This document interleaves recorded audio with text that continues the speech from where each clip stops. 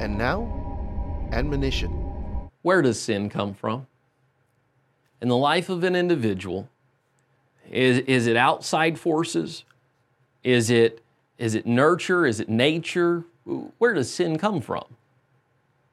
Jesus tells us in Matthew chapter 15, "For out of the heart proceed evil thoughts, murders, adulteries, fornications, thefts, false witnesses, blasphemies."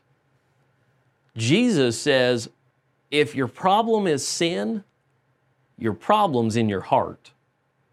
We need to be careful to not excuse sin.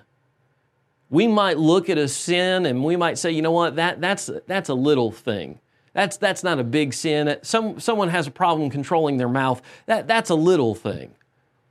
The problem is the Bible says the sin that's outward is an indication of a problem in the heart that's much deeper, much more significant. We need to guard our heart, for out of it comes the issues of life.